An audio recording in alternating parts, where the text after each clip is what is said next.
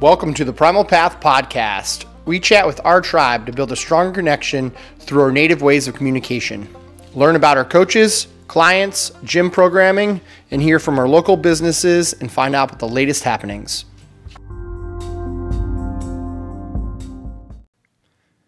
Today we're diving into our programming and what exactly goes into our programming and what it looks like from the coach's aspect. You know, when you look at our programming, it just looks like a bunch of stuff. You just record off the internet, plug and play, you're done in 15 minutes, move on to the next week. But it takes us hours to create a good program for the week. And there's just tons of factors about that, and that's what we're going to talk a little bit about. First, we're going to talk to Nadine. She's going to talk to me about how she programs, and then I'm going to talk about some of the other little factors that people don't think about. So Nadine, when you're programming for the week, what do you do? How do you go about it? So the first thing that I'll do before I even start programming is I'll make a list of all the movements that I want to be including throughout the week. So I'll start with cardio movements. I'll list out a bunch of the cardio movements. So you're rowing, running, biking, double unders, anything like that. And then I'll go into lifting type of movements. So weightlifting or just general lifting. So your clean, snatch, deadlift, back squat, front squat, anything like that, thrusters, gymnastics movements, and then any type of miscellaneous movements. So wall balls, box jumps, kettlebell swings, devil's press, lunges, things like that. So I'll make a big list first because if I don't do that, then I get kind of like a writer's block super quickly, or I'll start programming like the same squat variation or a bunch of different things way too often, and then I'll delete it all because I don't like it. So that's what I'll start with first.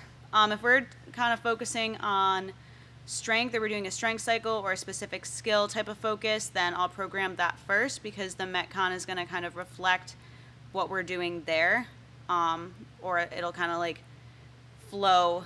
It'll flow from whatever type of skill we're doing, and then I'll start programming the Metcon. But yeah, that's kind of the basic way that I go about it. There are a lot of other things that kind of go into it, but just to keep it short and more understandable, that's kind of what I do. Yeah, and so we kind of create the general movements that we can teach throughout the main portion of the meat and potatoes of our workout. And then we go back and kind of work that groundwork in there and that flow. And therefore, we're kind of building a good way to warm you guys up. We're also understanding if the workout is going to be, you know, time or task. Are we setting a time limit on this workout, or do you have so much time to do it, or is it task driven, like you have to do so many rounds, or I give you all this work? Then on top of that, we're also looking at, are we going heavy, moderate, or lightweight? Mm-hmm. Are we looking at the rep volume? Like, so how many reps that we're doing? We want to vary that much up. We have the actual way that you build the program too that Nadine does. Well, yeah, the way that she does it too is that you're going to have, shorter workouts. You're going to have those longer workouts. Are they going to be a couplet? Are they going to be a triplet? We don't want to just put, two movements in for the workout for 7 days a week. It gets monotonous. Yeah, so those are other things I kind of think about too. How many movements are in a workout, whether it's an EMOM, an AMRAP, a 4-time, a rounds for time. I'll try and vary that so there's at least one type of variation. There's either some type of AMRAP, some type of EMOM, some type of rounds for time, some type of just straight for time type of thing. But I try to kind of vary that too, and vary whether it's a long workout, a sprint style workout, a 10 to 12-ish minute workout. So there's typically one sprint style workout, typically at least one long workout that's like a 15, 20 minute plus, and then odd object. Yeah, too. Things like that, odd object. Like a no barbell day we do. Yeah, so I like doing intervals. I'm a big fan of like intervals, and Yeah. a lot of people will say, well, why can't we just kind of go straight through? Isn't that more beneficial? Not necessarily, as far as creating more adaptation. Doing intervals, like spiking the heart rate super high and then getting it to calm down, is going to have a really good like beneficial effect on your overall like cardio adaptation, increasing your cardio capacity and stuff. Yeah, I mean that's like if I just run all the time, and then I'm not like losing weight or improving. Yeah, I'm just doing the same thing over and over. You have that law of diminishing returns. So yeah, creating those longer and short ones. I love interval training too. We always talk about the 85-10-5 rule. that 85% of the time you should be working below 85% of your max capacity on anything, lifting weights, running, you name it, you should be under 85%. 10% of the time you should be training at 85%. And then 5% of the time we should be training above 85% or in that competition mindset. That's one thing that, it's good to always have your scores and write them down to see how well you improve. But that's what they're made to do. They're there to help document and see your improvement. It doesn't mean that every workout we have to try and chase and beat, because then now we're creating a competition every day. And no one competes every single day. If you do, you get burned out. You need to really focus on that training and understand that, guess what? You still have more left in the tank today. That's good.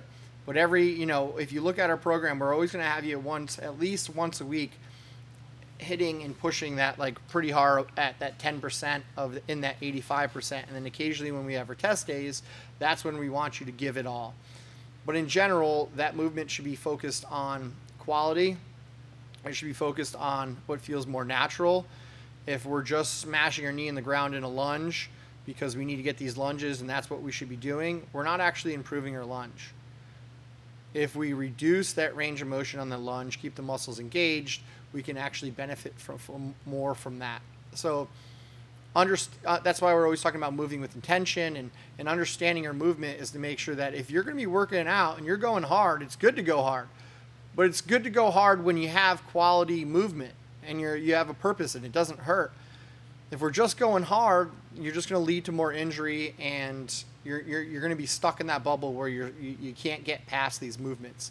And that's a real hard thing for a lot of people to understand, is sometimes taking that step back is actually harder, not only mentally, but also physically. And for instance, if you think about all the groundwork we've been adding in, slow reps, or if you hit those 10 rep front squats last week to a box, some of you probably found some new muscles in there. And you're used to going quote unquote ass to grass on that, you might have found something new in there. So it kind of shows that we have to change all that stuff up. We also look at, what is teachable. We have tons of movements that we could do, but what is the skill level? How can we relate it to someone who's never done this movement?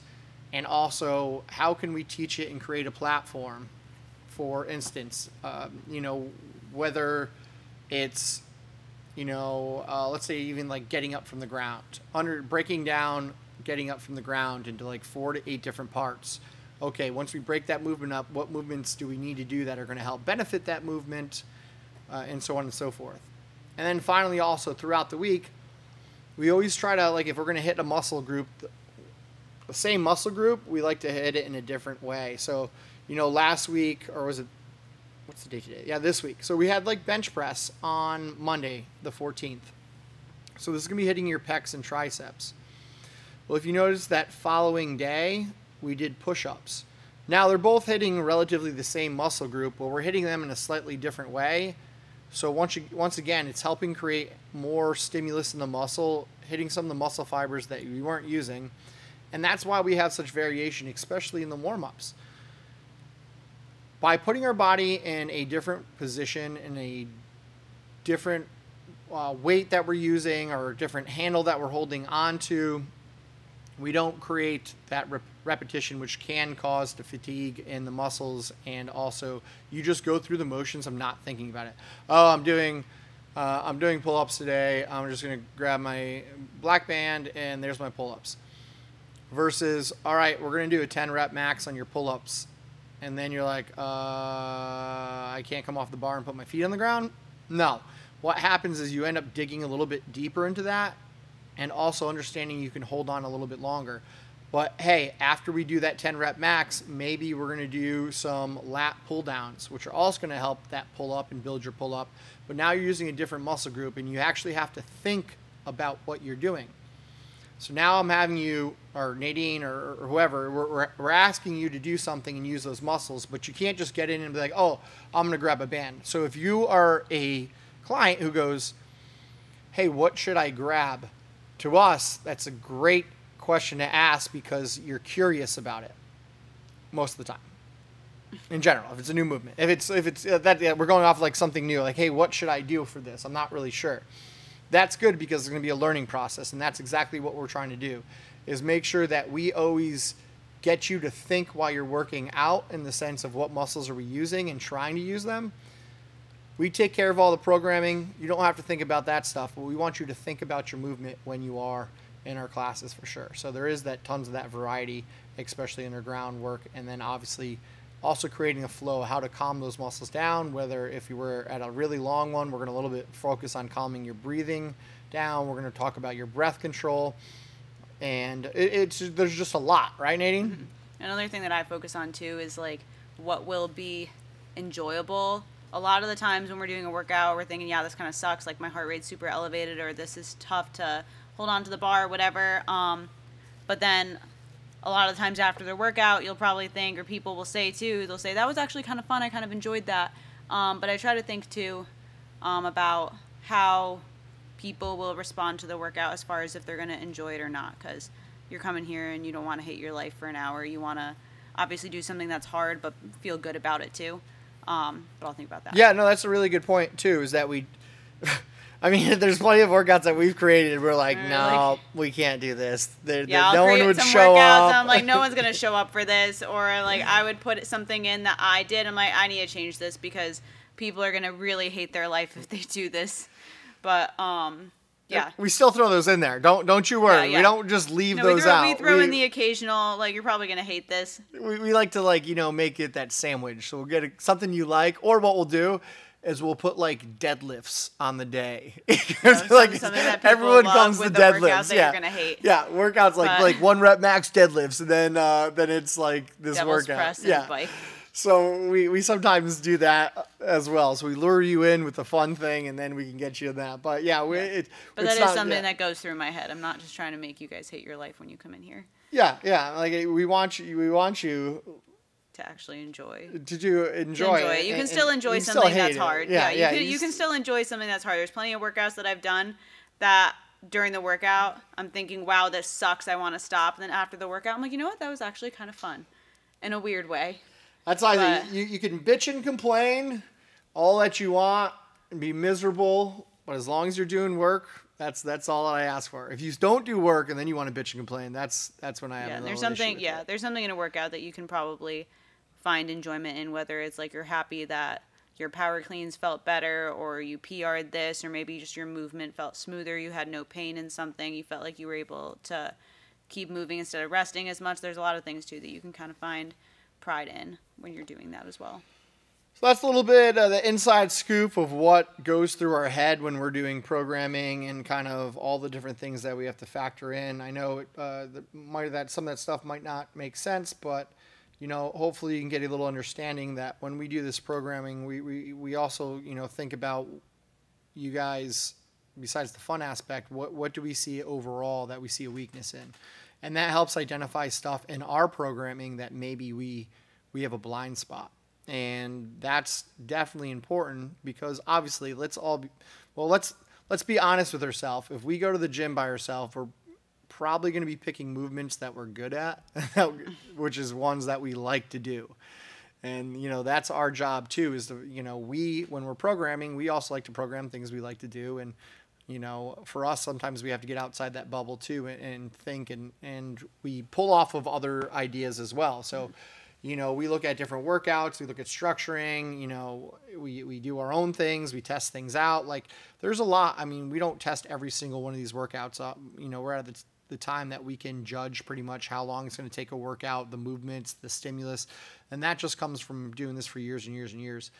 And, we don't always get it right. We're human just like anybody else. Sometimes we think our workout's going to be a lot quicker than it goes, and then it goes really long, or vice versa.